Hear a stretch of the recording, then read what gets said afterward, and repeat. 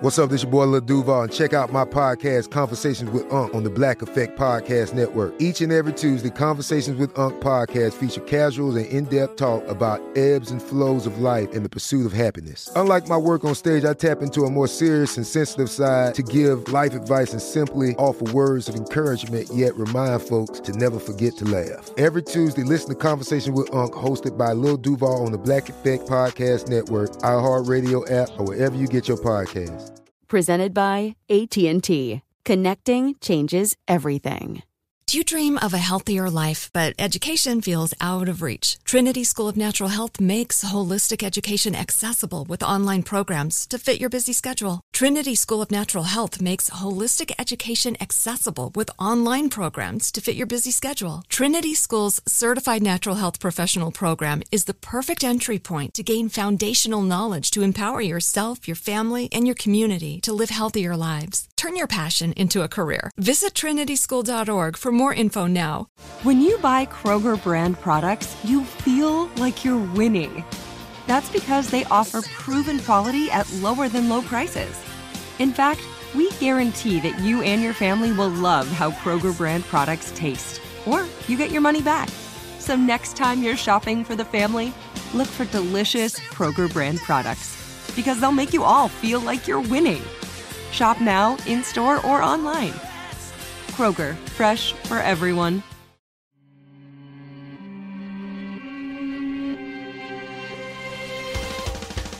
Welcome to Creature Feature, production of iHeartRadio. I'm your host of Mini Parasites, Katie Golden. I studied psychology and evolutionary biology, and today on the show we're talking about some scary urban legends about animals and showing you that there's nothing to fear. Well, okay, maybe there is, but it's not what you think. From getting swallowed by a whale to a small fish going where no fish has gone before, we're going to see what you should really be scared of.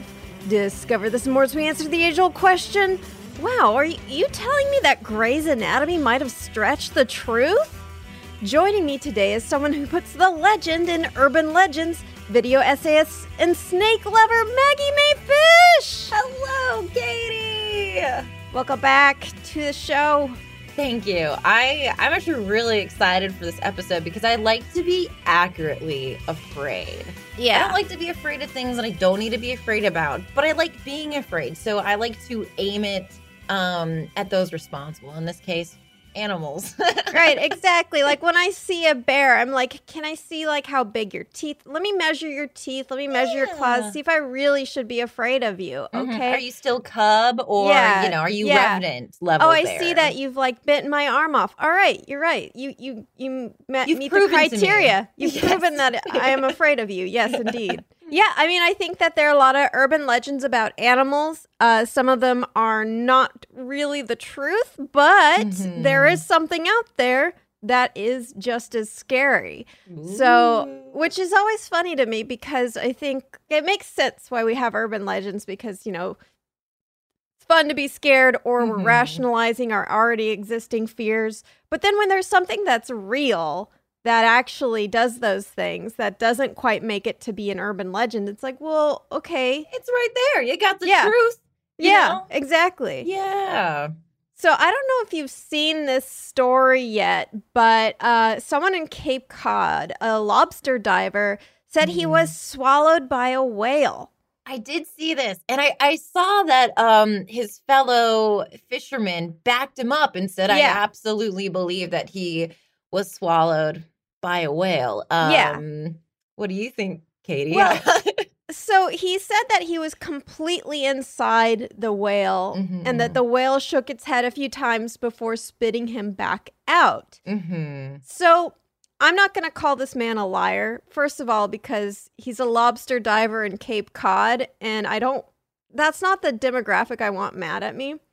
Precisely. You could be the next bait that they put in the trap. It would be a Katie Turn me into chum. But I don't think he really is lying. I think he may have misinterpreted what actually happened to him, or at least maybe someone who was interviewing him put words in his mouth. I don't know. But I don't think he was actually swallowed by the whale. I think he was sort of swished around in a whale's mouth like some Listerine. Yeah, I was going to say the way that he described it, the first image that came to mind is like wine tasting, like the whale was curious and was like, this human, depending on where he's from, it could be a very salty human, it could be very sweet, could have some undertones. So it seemed like he was just, test tasting. Yeah, this guy was like in his 50s, so he's like, yeah, this is kind of an aged human. It's got a nice bouquet. Swished it around his mouth and spat him out. Yeah, because there's actually no way for a humpback whale to actually swallow you whole. That's just not really going to happen. At least not an adult like that. So humpback whales they are carnivores, but they don't want to eat humans because they actually eat little tiny things like krill and small fish. So anything the size of a human is not going to mean food to them. Right. They would see it as like a flotation device, maybe a sentient flotation device. Right. Exactly. Some kind of strange curiosity to maybe taste but not eat. In fact, they don't really typically want to taste you. Even we're kind of just joking about the whale sommelier thing. Probably what happened was a mistake. So probably he was taking in a big gulp of water to try to get some krill or get some small fish because they have baleen. They don't even have teeth to bite you. And baleen is like that. It's like it's got a bunch of brooms in its mouth or something.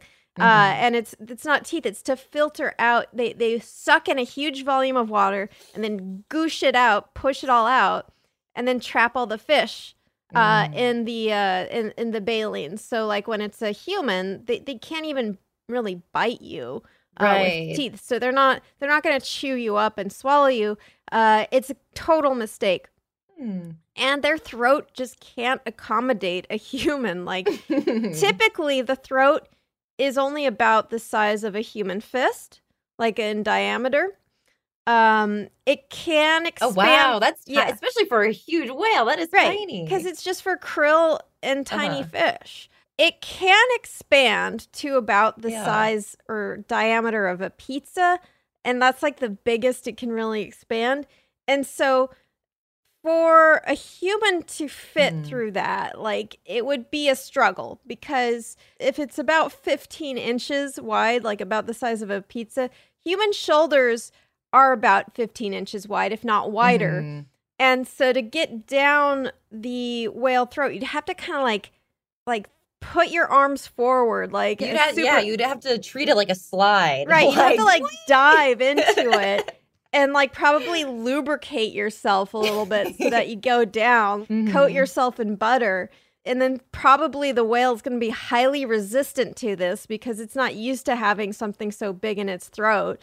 So I feel like the human would have to be the one really trying to get down there for whatever. Man, I'm already in the mouth. If I don't get to the stomach, this is not going to be a story.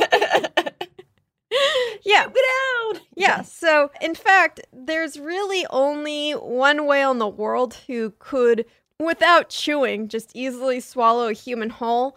And that would be a sperm whale who can and have swallowed giant squid. And they've found like a whole giant squid in their stomachs.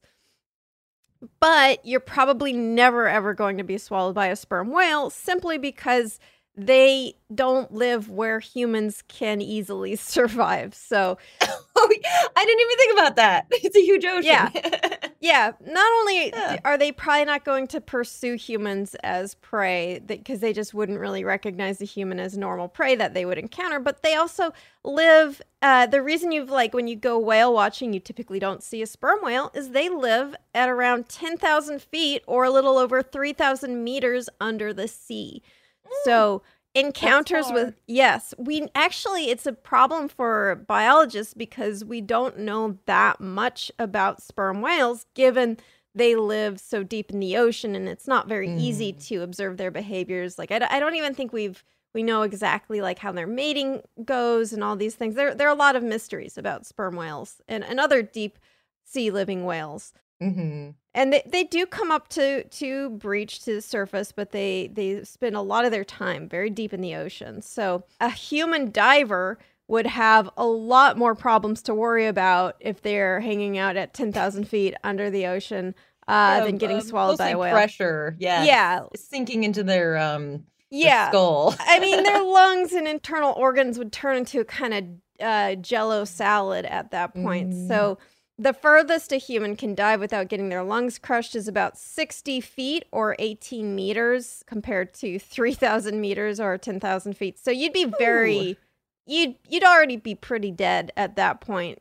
You'd be extremely dead. You'd be big dead. You'd be big dead. Big dead. Hashtag big dead. Yeah. So, I mean, like the only time you would really encounter a sperm whale is one of the rare times they come up to, because they are mammals. They do need to breathe. But I don't think that they would particularly be in a hunting mood at that time. They're like coming up to take a breath, and then they'll dive back down. They don't like hang around and like, who's this? Is this a lobster diver? I'll try this out. Yeah. So that's why people don't typically get swallowed by sperm whales. So, I mean, and I'm thinking about like Pinocchio, that whole thing. And if Geppetto got swallowed by monster or whatever that whale was, like, again, he would already be super dead and jellified at those depths. Right. Pinocchio, though, he's like made out of wood, so he could potentially go down to 10,000 feet under the sea without immediately dying. But as soon as his wish is granted to be a real boy, he would just instantly be crushed by the weight of the ocean. So you're saying in the film, Pinocchio and Geppetto actually die within the whale, and everything after that is just a fever dream of a puppet wooden boy. Yeah.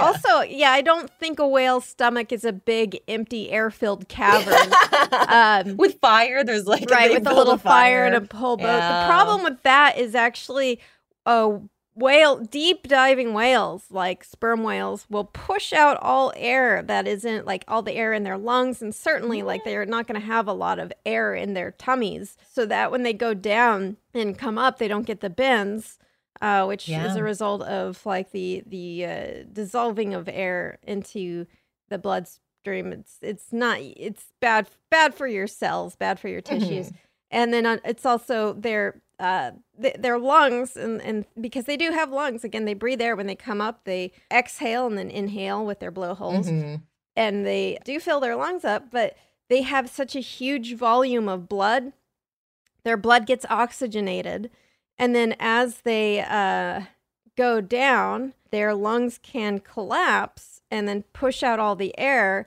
but by that time, their blood is already super enriched with oxygen.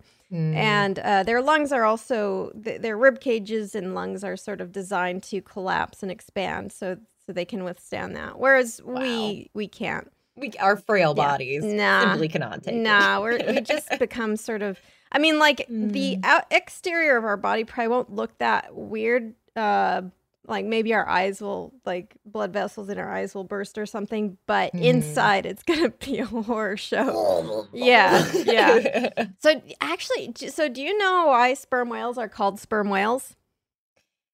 I feel like maybe I've been told, but I don't know what the truth is, quite frankly, Katie. Well, I'm going to admit that I just learned this, so don't feel bad about it. Bad. And I was thinking, like, there's got to be, like, an innocuous, because, like, it's like, sperm whales, can I guess? Boys. Yeah, go for it. Okay, I think maybe it has something to do with the thing, like, their blubber resembles sperm? Am I You're very close. You're very close. Yeah. Okay. Yeah. Cool. They are actually, they used to be called spermaceti whales because inside the whale's head cavity, because like their heads are very fatty, they have, it's not just skull, and like they have a lot of sort of area around their skull.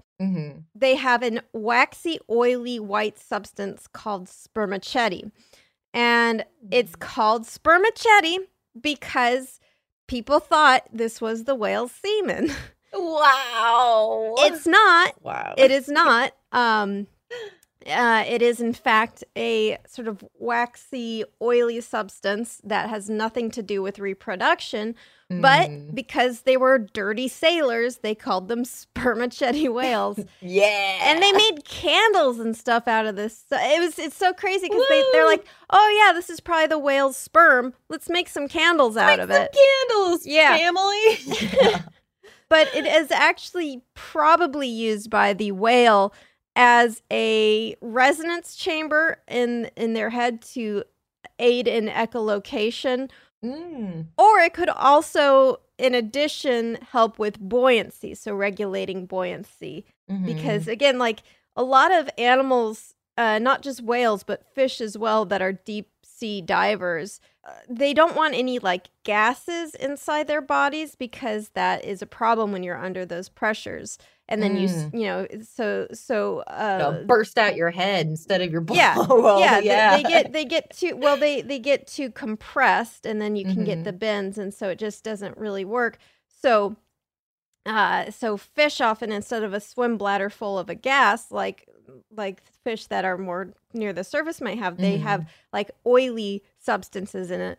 So similarly, these sperm whales, if they need to regulate their buoyancy, they don't want to have any like air-filled chambers. They want to have an oily substance, a liquid, because liquid can't get that compressed, but air and gases can become compressed, and that's a big problem underwater. Hence sperm in the head. Exactly. Sperm in the head. So basically, you don't need to worry about being swallowed by a whale. It's not going to happen. And this guy, again, he was probably swished around in the whale's mouth, not really swallowed. You know, the whale. And what an honor, actually. At the end of the day, what an honor to be swished around by a whale. Right? Yeah. The guy was a good sport about it too. He's like, I'd just like to apologize to the whale for like having to taste me.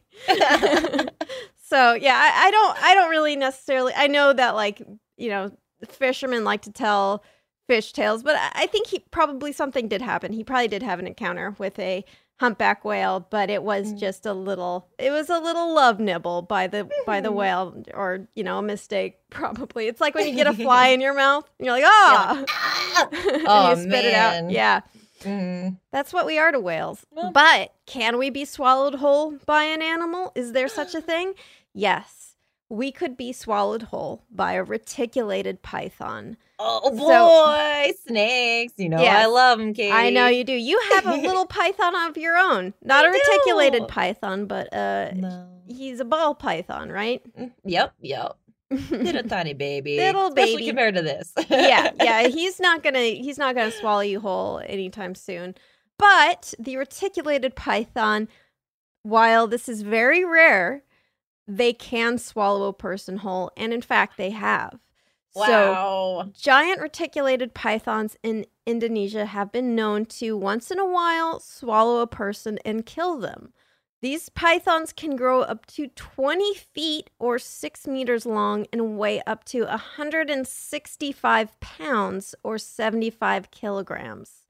And their jaws can expand as far as its skin can stretch. So they don't have the same hinge joint that human jaws have.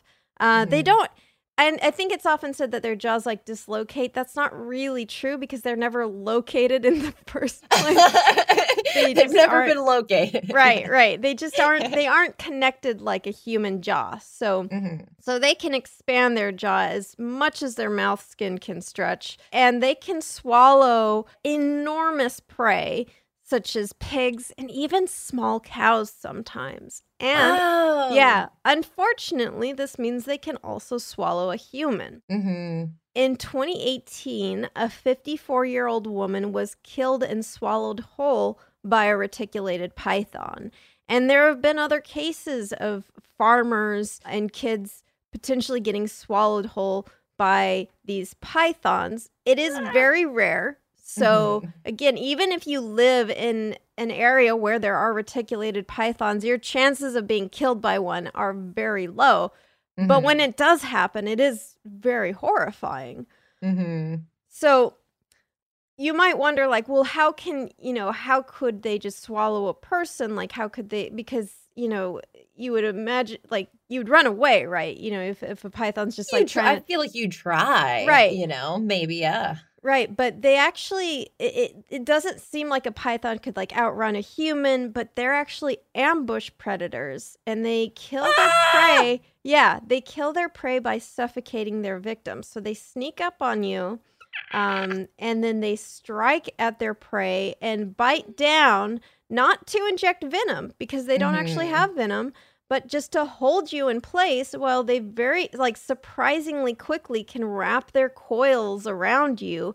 And then once you're in those coils, you're kind of doomed unless you have a machete and you have the strength to, like, fight it off, or there are people around who can help extract you. If you're on your own and you don't have any means to defend yourself, you're kind of doomed because once it gives you that hug of death, it will literally crush you until you can't breathe, and then you will asphyxiate, which, yeah, it's very scary.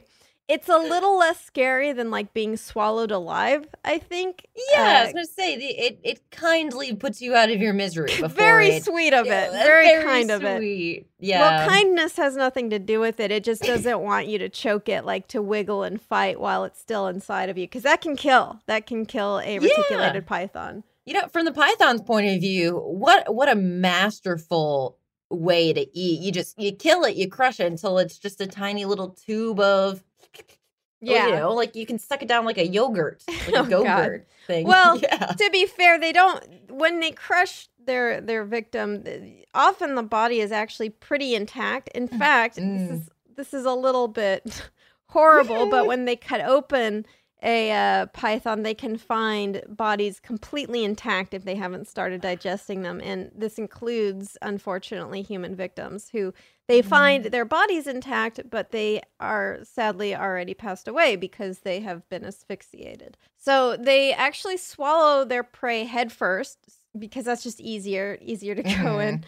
When I feed my snake, always eats the head first. And you see it it makes sense, you know, when it starts just the body. Well, it's like if the arms, you know, it just kind of smooshes down pretty easy. And they have very strong muscle contractions to get it down into their very expandable bellies. Like you see one of these pythons, and when it has a big meal, it doesn't have to be a human. It can be like a pig or a deer or something. It's just there's this huge bulge in its stomach, and then it can like not eat for like many months. Like if it has a big, I think it can even like hold off for like over a year, like once it has a big meal like that. Yeah. So unfortunately, both for the human and for the snake, if it does eat a human, this is not ideal for the reticulated python. Obviously, it's not ideal for the human either, but clothes cannot be digested. So it will actually kill the reticulated python. Often it is actually killed by humans because like they're looking for a missing person. They find a python with a suspicious bulge, and then they kill the python. And when they do that, they're actually probably sparing the python a lot of misery because they are not going to be able to digest all of that, all of those clothes, and they'll get a stomach impaction. They can digest bone, though. It's not necessarily that they can like digest bone completely, but they can they goosh it out, like they push out sort of they'll like regurgitate sort of the skeletal remains. Not to get too graphic, but yeah, when my little python goes to the bathroom, there's like his regular poo, but then there's like a little ball of white, which is like the rat, like fur and bone kind of all just congealed together. Right, exactly. I think they can actually poop it all out. I think they only regurgitate things if it's like too big or something. There's actually been problems with pet pythons when they eat like accidentally like think a towel is food and then they eat it and then they have to be taken to the vet for the towel to be pulled out. I've seen that video. Yeah. Poor baby. Poor baby. Of course, we feel so sorry for the python that ate a human. I mean, no, I feel very, very bad for the human victims. It's just it's a sad thing all around. Like the python shouldn't be eating the people, and it's a tragedy every way you look at it. When I say like this is what you really should be afraid of, not really. It's such a rare event. It's so newsworthy because in the last decade, I think only like you could count on one hand the number of people who have been swallowed by a python. So it's really not something that you have to worry about too much. But, if a python, starts to, wrap around you, you got to take that seriously. Yeah, you got to start, at that moment, you got to start thinking. Yeah. But when it happens to a human, it's like you may think, well, why don't they, try to get away? It actually does happen surprisingly fast. So once they bite down on you, especially if you're if you're older or smaller, as soon as they bite down on you, and they can get around you really quickly, and it can be really difficult to get away. So it's a really, really terrible situation. So next time you feed your cute little snake, remember that. Mm-hmm. Yeah, but I don't want people to hate snakes. They're really cool animals. This only happens very occasionally. Yeah, and it's more like they don't know what they're doing. Yeah, they don't understand. They don't they just they're just little noodles who like to eat, you know what I mean? Mm-hmm. They don't know that they're eating someone's grandma. They have no idea.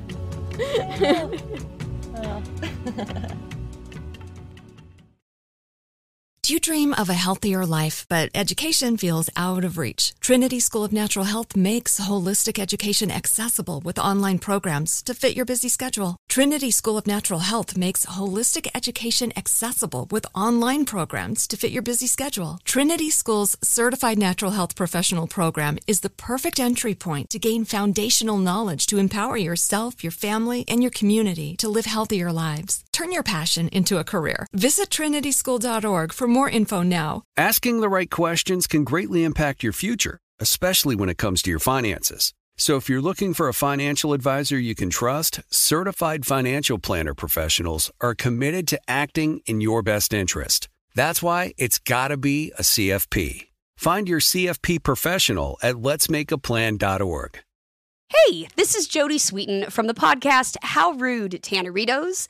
As a nostalgic voice from your past, I'm here to remind you that amongst the stressful and chaotic existence we live in 2024, you deserve to get away. It's time for a vacation, no matter when you're hearing this. And let me tell you how you'll get there. The 2024 Hyundai Santa Fe. Want to bring the family to the mountains with the Santa Fe's available H-Track all-wheel drive? Well, it's got standard third-row seating and available dual wireless charging pads for the kids who just want to stare at their phone and not talk to you. You know what I mean. Visit HyundaiUSA.com or call 562-314-4603 for more details. Hyundai, there's joy in every journey. So we talked about snakes, and now we're going to talk about spiders, two of the people's most favorite animals. Yay! Yeah, spiders are often really maligned. There are a lot of stories about spiders, how scary they are. Mm-hmm. Typically, though, they're really not out to get you. Right. They eat mosquitoes, which I have always seen as, very a huge positive. help. Very positive. Yes. Yes. We're typically the ones that are actually out to get spiders. Yeah. There's this recent story in Perth, Australia. Police were called by a neighbor of someone who heard a man yelling, "Why won't you die?" and the sounds of a crying toddler. So police rushed to the house, and it turned out the man was just trying to kill a large spider. Oh my God! That is really funny. He apologized to police. He said he had arachnophobia and was panicking. And of course, the toddler was crying because Daddy was scared and there was a giant spider. Yeah, there's a giant spider. Yeah. So I think it's somewhat relatable thing. Mm-hmm. I don't like to kill spiders, but when they are really large, like alarmingly large, and I know they're going to startle me, I try to at least get them out of the house because they're it's like, I don't like to be startled by a spider. I don't like to sort of look down and there's like one on my arm. That freaks me out. Right. If there's one big enough in the house that I notice it, I would like it out of the house, presumably. Yeah. If it's smaller than a quarter, you can hang out, buddy. It's fine. Yeah, you know what? Yeah. Let's just chill. He doesn't want to be found at that point. But there is a myth about spiders. Actually, a couple myths. One is that like you eat spiders in your sleep, which it's just not going to happen. Spiders don't want to be eaten by you. They don't want to get in there. No. So that's there's really not truth to that. Mhm. The other one is that spiders will lay eggs in your ears or your brain. A very popular scary stories to tell in the dark story. Yeah. About her. Yeah. Yeah, like a spider lays eggs in someone's skin or something. Is that Mhm. the one? Yeah, she thinks she has a zit, and And then it's just spiders. Yeah. Yeah. So spiders, fortunately, all of the spiders out there, they don't want to do that. They don't want to be inside you. That's the last thing they want. Very rarely, a spider might crawl in your ear. That is not because they want to lay eggs. They're not going to lay eggs in your brain. They're not going to like drill a hole into your skull. They just think your ear is like a little cozy spot. They mistake it for like a little nook or cranny. They don't realize you're alive. If they did, they would freak out. It'd be like it'd be like if you were seeking refuge in a cave and then you realize the cave is like the ear of a gargantuan monster, you would freak out. You'd be scared. Yeah. This doesn't happen very often, but when a spider crawls into someone's ear, it's a complete mistake. They're not there to lay eggs. And if that ever happens, or if any bug crawls in your ear, do not panic. Don't like try to dig it out with your fingers. Don't go in there with tweezers or like a cotton swab, because that can either damage your ear or you can like scare the insect and it will actually crawl deeper, not because it's trying to like get into your brain, because you're scaring it. Because you're like, right. Like if you're, again, imagine, go take a trip down to Imagination Station. Imagine you're in a cave. It's like, it's kind of cold outside and you find this cozy little cave and you go inside and it's nice and warm. In fact, it's like weirdly warm. You're like, oh, this is nice and cozy. And then suddenly you like hear this low rumbling and then this giant appendage come in to try to like grab you. You're going to like run deeper into the cave. And then like the giant monster inside is going to freak out even more. So what you should do is just go to a doctor. What you should do. Yeah, so if you think there's like a bug in your ear or something, go to a doctor and they will be able to remove it without like shoving anything probably in your ear. Usually I think what doctors do is, or they might put something in your ear, but they're a doctor and they're allowed to do that. So usually what they will do is they'll actually flush it out with some saline and the little spider or whatever insect will just come out surfing on a wave of saline. Because that way it just like kind of flushes it out, and then it will also like want to get out, like it'll swim to the surface of the saline if there's water in there, and it's just a much less traumatic way to get a bug out of your ear than to go after it with tweezers. But also, this is probably never going to happen to you. It's extremely rare. I mean, this is why it's newsworthy. Like it's very, very rare that a bug goes in your ear. So you don't need to be afraid of spiders. They don't lay eggs under your skin. They don't lay eggs in your ears. But before you breathe a sigh of relief, oh, Katie, there are insects that will do this, and one of the creepiest ones, in my opinion, are screwworms. So, this is the part where I warn you. This section's gonna get a little gross. If you want to skip ahead, like if you have trypophobia or a fear of like insects, like parasites, human, kind of parasites, you can join back in at part 3. We're actually in part 3, we're going to talk about a fish that allegedly swims up people's urethras. So if that also sounds too gross, maybe the rest of this episode isn't for you, and I'll see you next week. But if you want to skip the screwworm section and you want to come back just for the penis fish one, join us back in at this timestamp. Take it away, future Katie. 41:55. All right. So for those Past of you, Katie. Thanks, future Katie. And now back to past Katie. So now we're going to talk about screwworms and how horrifying they really are. So these are New World screwworm flies, which are found throughout the humid areas of the Americas. So the adult version looks benign, just like a standard fly. Mm-hmm. In the show notes, I've included a picture of the adult and the larva, and absolutely no other pictures of what happens with screwworms. Thank you for that. Thank you for sharing. If you're curious what they look like, but you don't want to see like body horror stuff, you can look at the doc link below, and there's no body horror stuff, just the fly and just the maggot. If you're curious to see what they look like, I recommend against Googling if you are grossed out by, medical pictures and body horror stuff. You don't want to see that. Again, the adult looks pretty innocuous, just like I was going to say, these fly. both look very, normal. You got a normal little larva, a normal fly. Yeah, and they're called screwworms because you can see the larva is kind of like segmented, so it's like kind of, I guess, screw-like in a way. It's sort of like tapered, and it's got like, it looks maybe like it has screw threads or something, but it's not that alarming looking, really. No, not at all. If I saw that going around, I'd be like, checks out. That's a bug. Yeah, it's fine.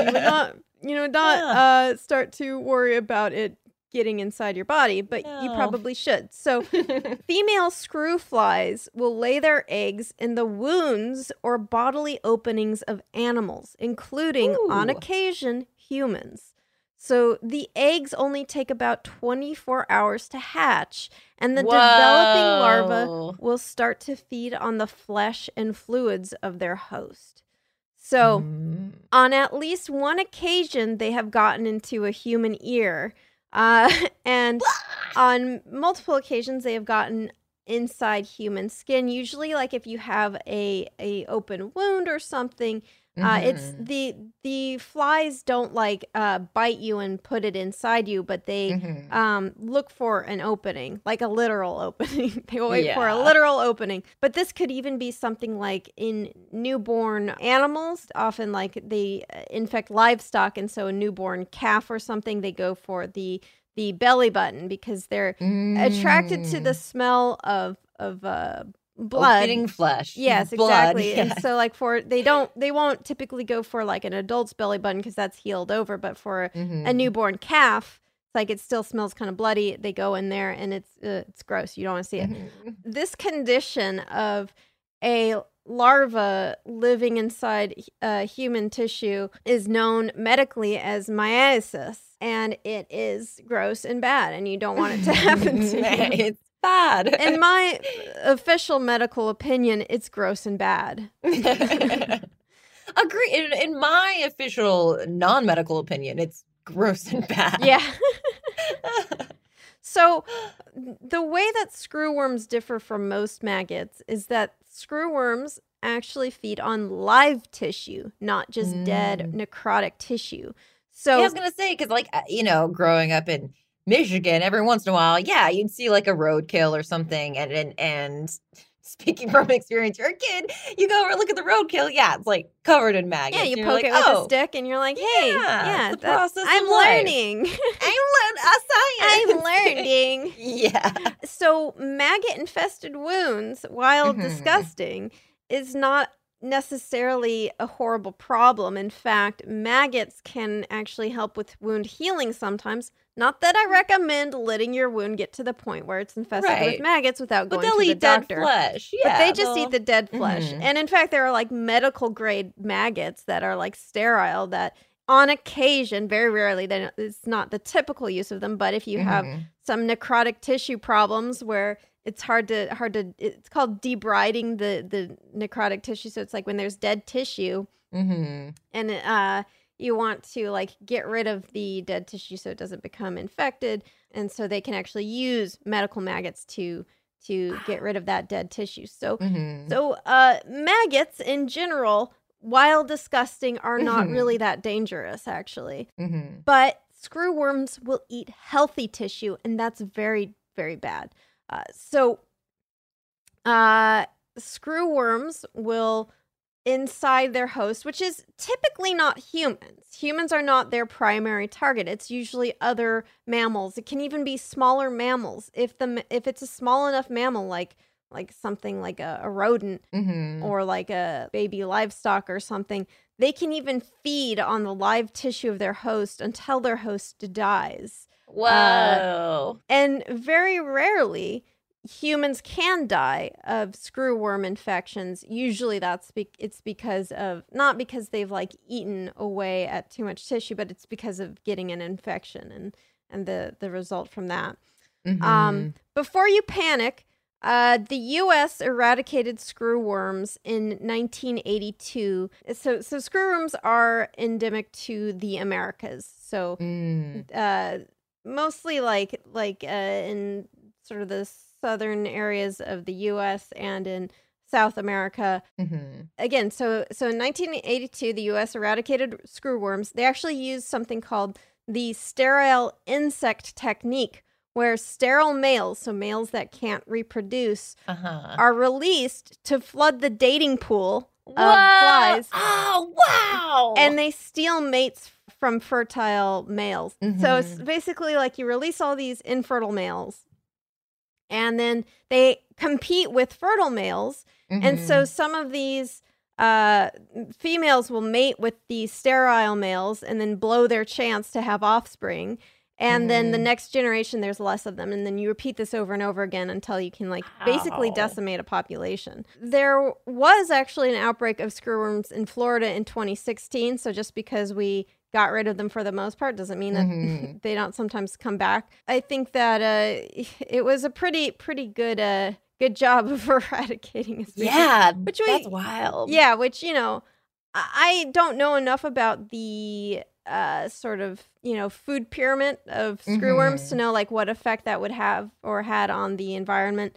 So it's one of these things where it's you balance the human need of these over the nature, exactly. Creating worms that can burrow into someone's skin. Yeah. And it was a big problem with livestock too, not just humans. So big problem with our food chain. But on the other hand, it's sort of I wouldn't say I don't think that these insects should go extinct, because I think that would represent a big problem. But on the other hand, I don't think they ever will. So it's kind of like with mosquitoes. When we control mosquito populations, it's well, mosquitoes are actually very important for to sustain a lot of species that eat them as food. Yeah. But I also don't think they're never gonna go extinct. But it's important to be careful, because this sterile insect technique is very powerful. Right. And we definitely don't want to overuse it or accidentally use it on a species that, exactly. wasn't asking for it. Yeah. And so Guatemala, Belize, and El Salvador also eradicated their screwworm population. Mexico, Nicaragua, Costa Rica, Panama, and Jamaica are still fighting to eliminate their populations. So it's not as much of a problem as it used to be in the past, but that doesn't mean there's zero chance of having an issue with them. There's actually, what's really interesting is there was a 1977 short story called The Screwfly Solution by Alice Sheldon.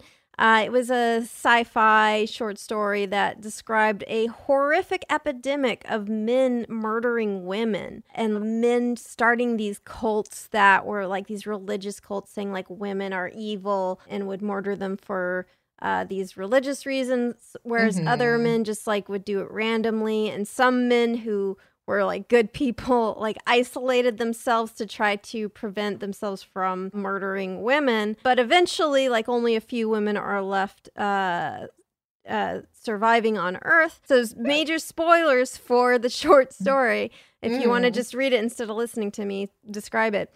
One of the women discovers that the cause of this murder epidemic is that an alien species is using a version of the sterile insect technique on humans. So an alien species is causing men's sex drives to turn into murderous impulses because the aliens want to eradicate humans so they can live on Earth instead. So, yeah, you know?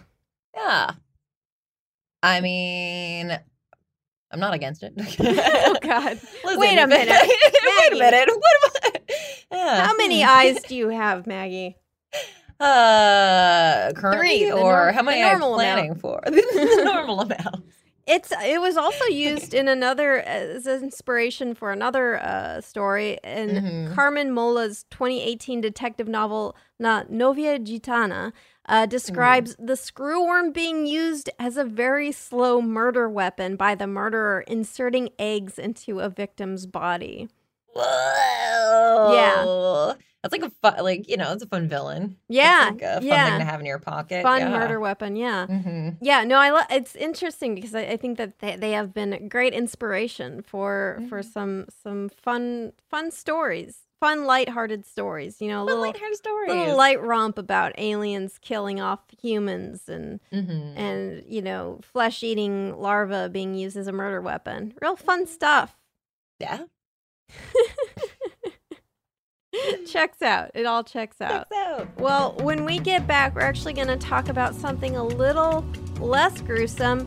Simply a fish that supposedly swims up your urethra. That's kiddie stuff what we've been through. Yeah, and eats penises. It's totally fine. Just, whatever. Don't have one, so this is, Listen, I'm not worried at all.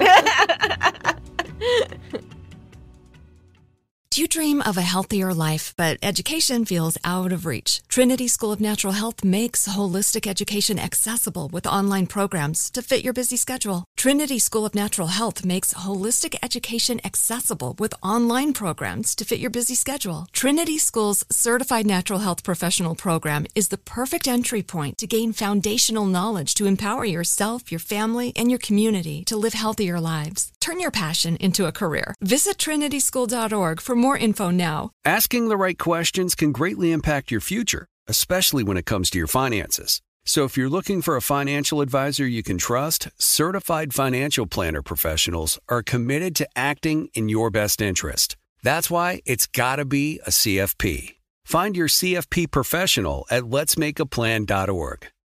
Hey, this is Jody Sweeten from the podcast How Rude, Tanneritos. As a nostalgic voice from your past, I'm here to remind you that amongst the stressful and chaotic existence we live in 2024, you deserve to get away. It's time for a vacation, no matter when you're hearing this.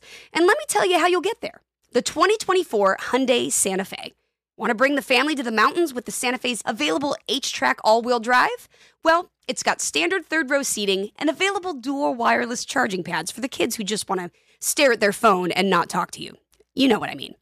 Visit HyundaiUSA.com or call 562-314-4603 for more details. Hyundai, there's joy in every journey. So, Maggie, I think a lot of people have heard of the Kanduru penis fish. It is a fish that allegedly will swim up your pee stream and go inside of your pee hole. I think it's typically the idea is that it goes inside a penis. So if you have a penis and you go to a river in the Amazon where these fish live, allegedly, the story goes, you pee, you've got a nice strong stream of urine. Yeah, I was going to say it's warm, so it's presumably that's part of it. But it's got to be like a steady stream, I guess. It can't be like drunk peeing, right? Where you just spraying everywhere. Yeah, no. And then this little fish, apparently, according to legend, will swim up this pee stream, go right inside your pee hole. Maybe you don't even notice it, I guess. And then grow inside there and either eat your penis or just hang out in there. That part's unclear. This was made popular by an episode of Grey's Anatomy. Noted very accurate medical show. Very accurate. Yes, I actually only watched that show to diagnose my friends, not even my friends when they come to me. I'm basically like a doctor now, and I think you have a rare case of necrotizing fasciitis. It's like, I have a headache. Yeah, I think you should go to the hospital. Yeah, you should go. Also, if there's any hot doctors just hanging out. Yeah, it is kind of, it does give you the sense that like every doctor is going to be super, super hot. Whereas like, not to say doctors aren't hot. Right. Most doctors are just your regular, like, all right, well, let's take a look inside of you. They're not going to be like, And now hand me the forceps. Wow, it's getting hot in here. I'm going to have to unbutton my lab coat. While I take out the fish that's in your penis. So, a little background. A man comes in with he's unable to urinate. He's got some swelling and some pain in the whole, sort of penis area. And the doctors are scratching their heads, like, what's going on? And so they ruled out some other common urinary problems. And so they took an x-ray and they're trying to make sense of this x-ray. And here it is. Here's their very realistic doctor discussion. The penis fish? Oops, I did it too. Sorry. Let me wind it back a little longer. Amazing. Hang on. Whoopsies. Penis fish? Penis fish? All right, I'm going to wind it back just a little further. Looks like some kind of foreign object. Ouch. That almost looks like a skeleton. It's skeleton, Mike. Definitely skeleton-y. Are those barbs? No. Can't be. Oh, it could be. It looks like a teeny tiny catfish. It's close. See there? Those are spines. This is a kangaroo fish. The penis fish? This guy has the penis fish. In his wow.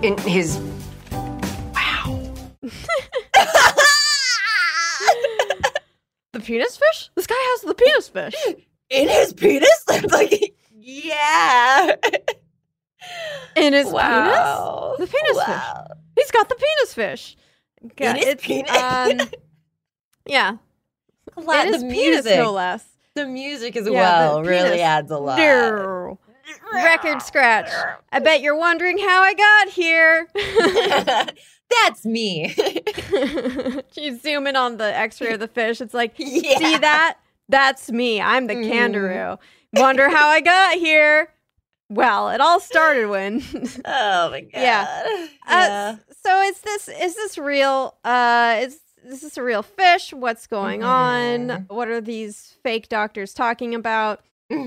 Well, so the kangaroo is a very real fish, but the rumors of its affinity for the human penis may be slightly overstated, or maybe greatly overstated. It's a bit of a puzzle.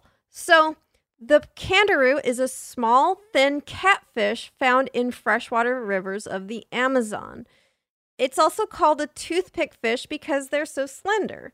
So they can grow up as adults to be up to 7 inches or 2.5 centimeters long, but younger ones can be very small and thin.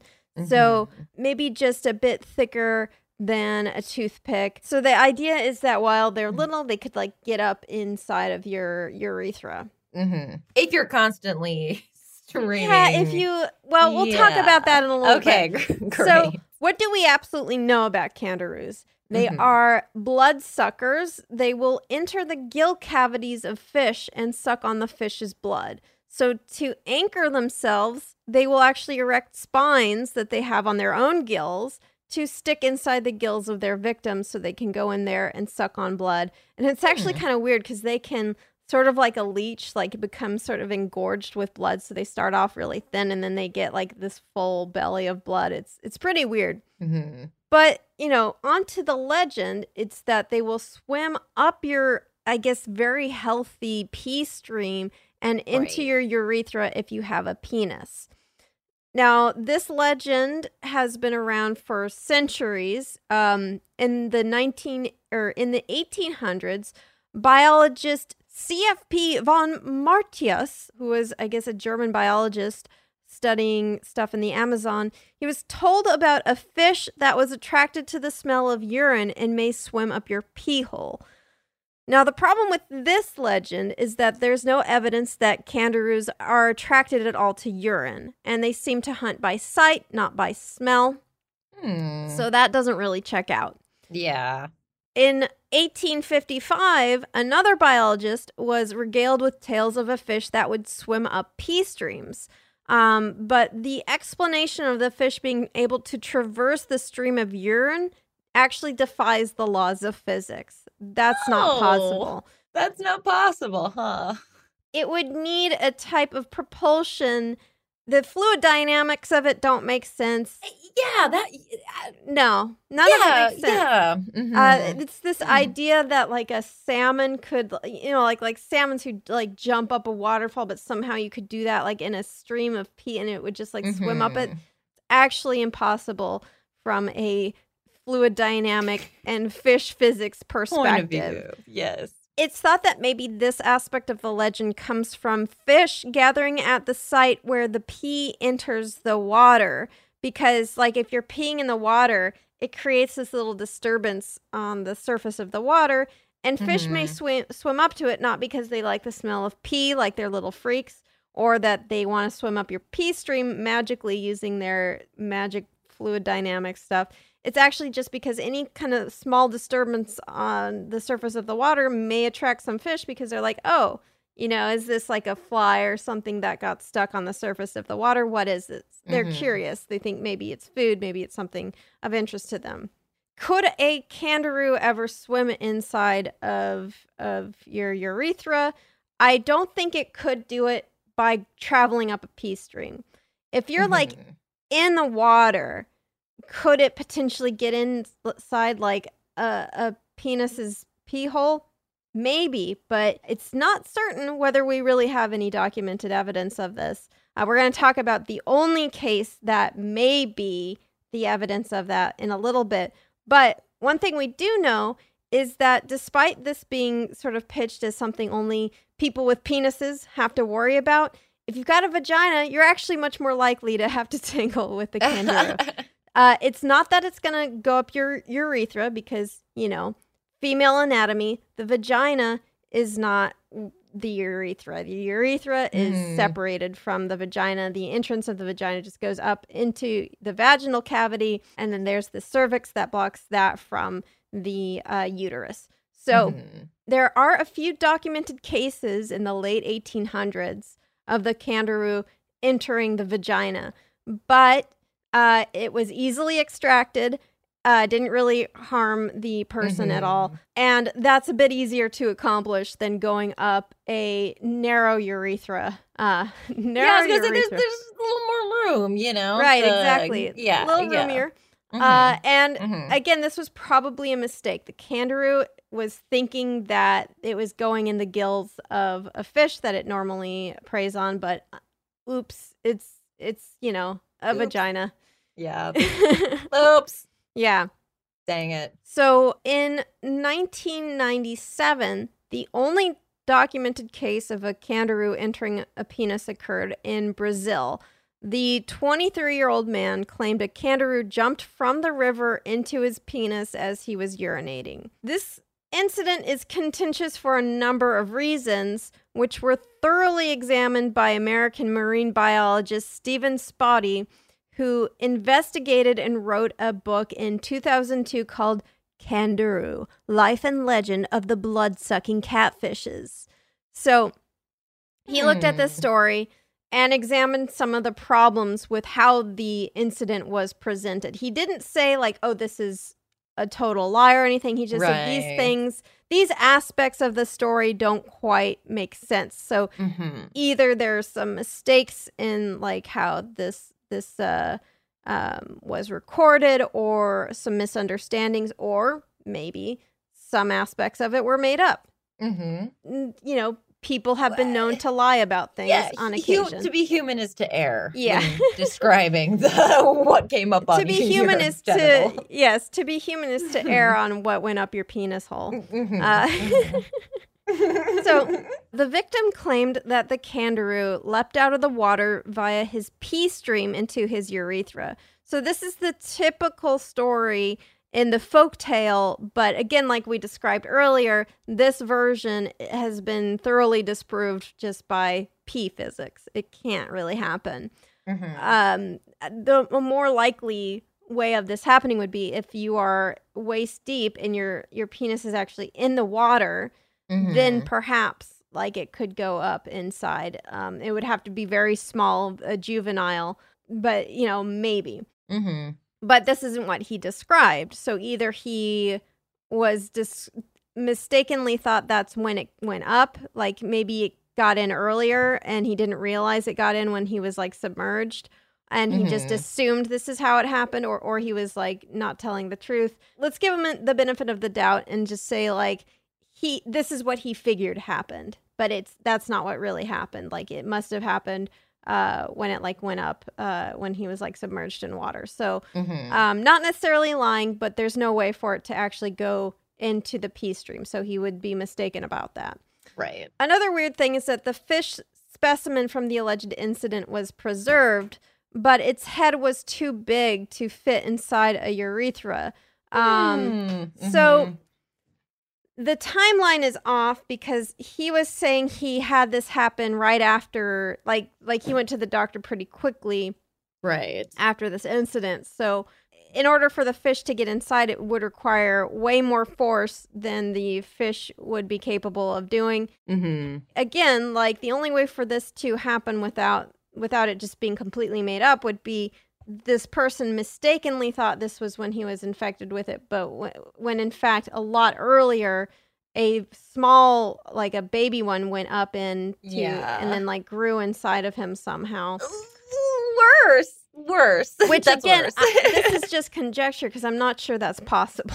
Right. But I'm just, again, I'm trying to present the version of events in which like it's not just like a big lie. Right, it's just a misunderstanding. Mm-hmm. Which often happens when it comes to, when a penis or a fish goes in your penis. Yeah. The doctor who documented the case claimed that the kangaroo is attracted to urine, which again, that's a myth that has long been debunked. So already this doctor has made a mistake in, his own understanding of the situation. This same doctor claimed that the kangaroo had chewed its way into the victim's scrotum, but a kangaroo does not have the jaw force to do such a thing. So again, there's a couple of fishy things, no pun intended, with what the doctor is claiming here. So Dr. Penis Fish, again, I forgot to mention the doctor in the Grey's Anatomy episode, that the urologist who was examining this was called Dr. Fisher. Oh my, yo, no. Wow. That's pretty awesome, actually. Yeah. I mean, your name is May Fish, so obviously you have to become a urologist and specialize in the kangaroo fish, because that's how it works. That's how it works. And actually, it's pretty exciting to find my calling. Right, I know. I mean, this video essay, you have a great following on YouTube, but like, was that really your true calling, or was it penis fish? Was this all just set up for me to discover this? Yeah. That line. Absolutely. A penis fish? He's got a penis fish? In his penis? The penis fish? It's in his penis? Fantastic writing. In this, like, quote-unquote real-life incident, the doctor again made another spurious claim saying that he had to clip the fish's spines to extract it, but all of those spines were intact on the preserved specimens, so that's not lining up either. So there was a cystoscopy video. So a cystoscope is a small camera and light that goes into tight body spaces for surgeries or exams. And there is a video of it. But in this video, it shows the fish carcass being pulled out by forceps, which the author of this book contends would be impossible given the preserved specimen spikes being intact, because they would like kind of snag on something.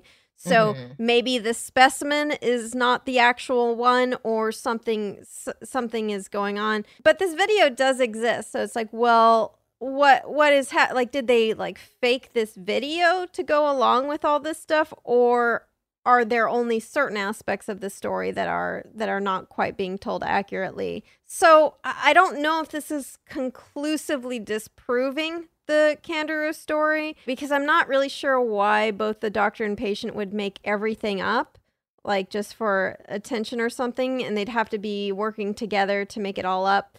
So I'm not sure it's a 100% hoax. It could be, but my guess would be it's only partially true, and then there's some exaggeration going on. I think this may be.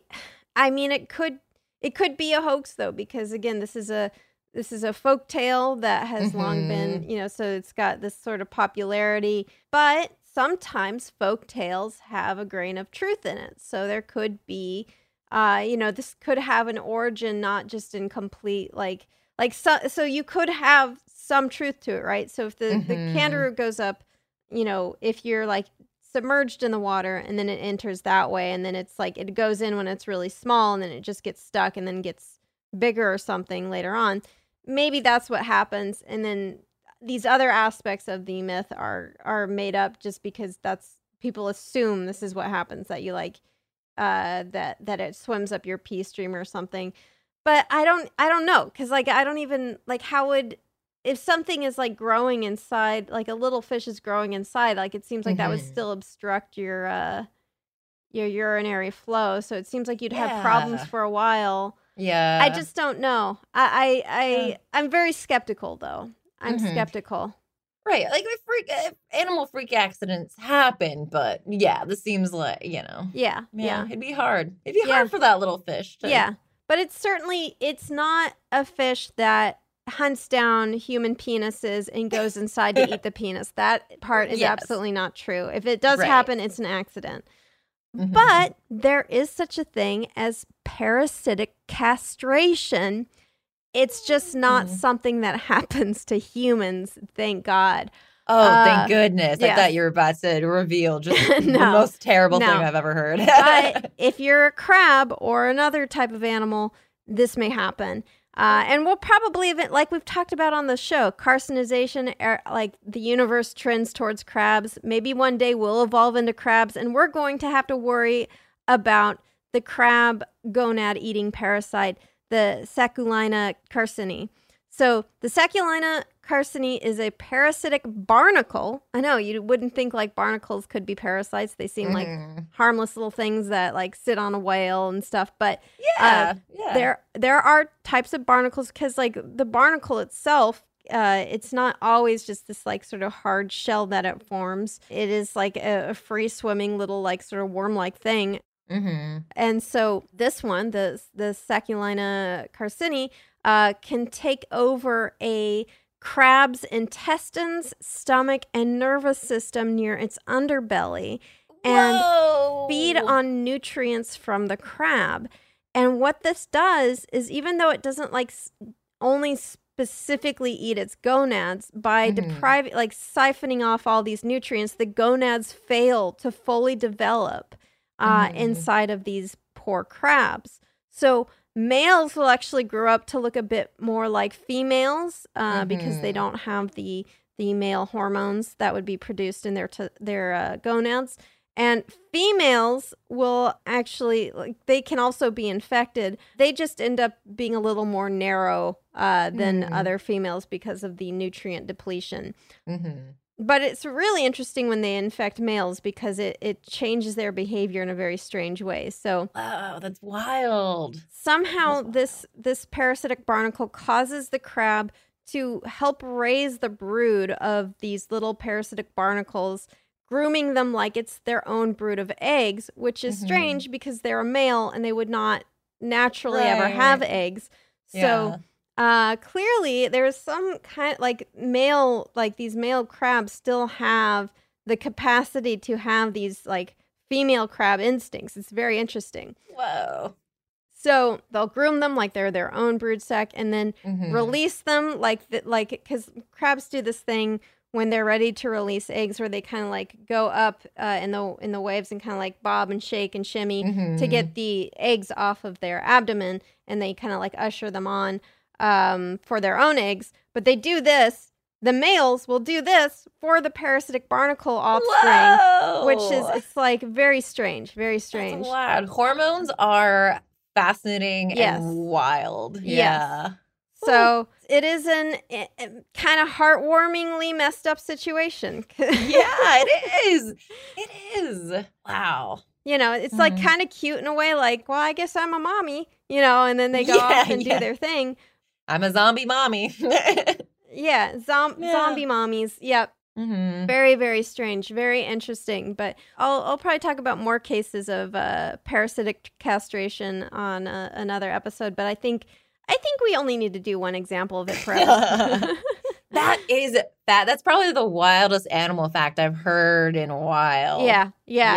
It's so that's a good parasites are they're fascinating because when they modify their host's behavior in such a strange way, it's like with screw flies, like they are a parasite, but they're just gross and bad and they hurt you. Yeah. Eat your flesh. It's like, okay, I get it. But when you have these very devious parasites that are like, you're the mom now, and it's like the crab is like, the mom. I guess I'm a mom. With some parasites, all right. Yeah. It's so strange. So very strange and interesting. But yeah, we don't really need to fear the kangaroo. We don't even need to fear these parasitic barnacles until the inevitable day that we evolve into crabs. So yeah, I mean, I'm looking forward to that day. So yeah, you know what? Scuttling. I feel like scuttling is underrated, and I want to do more of it. I want to scuttle. Yeah, I want to scuttle too. About. Scuttling is fun. You ever scuttled? Ever gotten into good scuttling? I skip, which I guess is like the human equivalent to a scuttle. I've also rolling down hills, which also feels kind of like a nice little scuttle. Yeah, you know, when I was actually a kid, I learned about, this is kind of a tangent, but like I learned about how lemurs, because they kind of like hop side to side, they do this like sachet kind of thing. And it looked really fun, so I started doing it. And then I found it's actually a really easy way to get around. So I, do this little lemur sashaying through the house. And my parents just thought I was just like dancing around. I was like, no, this is actually a very efficient method of locomotion. No, I'm walking better than other humans. These lemurs are onto something, you guys. Yeah. So, scuttling. It's pretty good as long as you don't get infected by a barnacle parasite that's gonna make your nads kind of not work. That's the downside. That's the downside. That's a little bit of a downside. Yeah. Well, I think we've busted some folk tales and unbusted some not yet folk tales, but that probably should be some. You know what I mean? Yeah, like you said, like this, I feel like you went through a lot of things that I had heard that I should be afraid of. And yeah, I think we have all correctly aligned ourselves to be afraid of those little zombie crabs. Yeah, exactly. It's like I like to reassure and then unassure. You know what I mean? Don't get too comfortable now that I've reassured you this is okay. Now here's a little spice. Here's the alternative. Here's the milk, and now here's the spice. Yeah. Well, thank you so much for being on today and for patiently listening through some of the more horrifying things we talk about. Hey, where can people find you on the internet? Oh, yeah. If people want to find me, you can look me up on Twitter and YouTube just at my name, Maggie Mae Fish, M-A-E. Is how you spell my middle name. Not the month. On Twitter, I'm usually just making jokes, and on YouTube, I do some fun film analysis. So check it out if that's your thing. Yes, do check that out. She's got a very good video on cats. The movie. Yeah, if you're into animals, that one might be the one for you. And you can find the show on the internet at Creature Feature Pod, on Instagram at Creature Feet Pod, on Twitter that's FEAT, not FEET. That's very different. And if you want to send me in your questions, your pet pictures, your crab pictures, creaturefeaturepod@gmail.com is the place to go. And thank you so much for listening to the podcast. Really appreciate it. And if you're enjoying the show and you have like a spare minute to press some buttons, if you leave a rating and review, that actually really, really, really helps. I know I say this every week, but it truly does. And every time I read a new review, it makes my day. So thank you so much. I really appreciate that.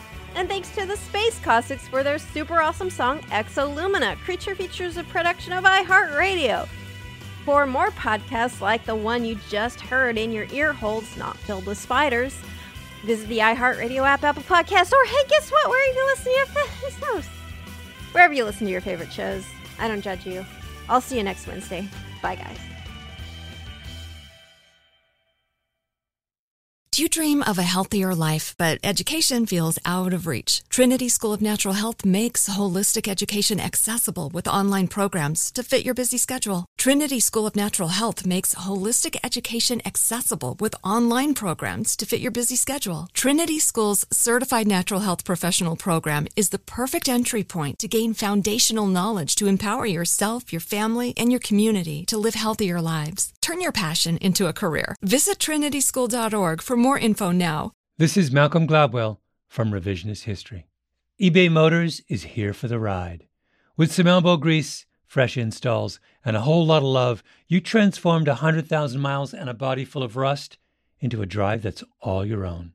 Brake kits, LED headlights, whatever you need, eBay Motors has it. And with eBay Guaranteed Fit, it's guaranteed to fit your ride the first time, every time, or your money back. Plus, at these prices, you're burning rubber, not cash. Keep your ride or die alive at ebaymotors.com. Eligible items only. Exclusions apply. Hey, guys. Back at the playground again, huh? Yep. You know what this playground could use? A wine country. Heck yeah. And some waves so we could go surfing. Oh, yeah. Love that. A redwood forest would be cool. I'm in. Ski slopes. Let's do it. Can a girl go shopping? Yeah, baby. Wait. Did we just invent California? Discover why California is the ultimate playground at visitcalifornia.com.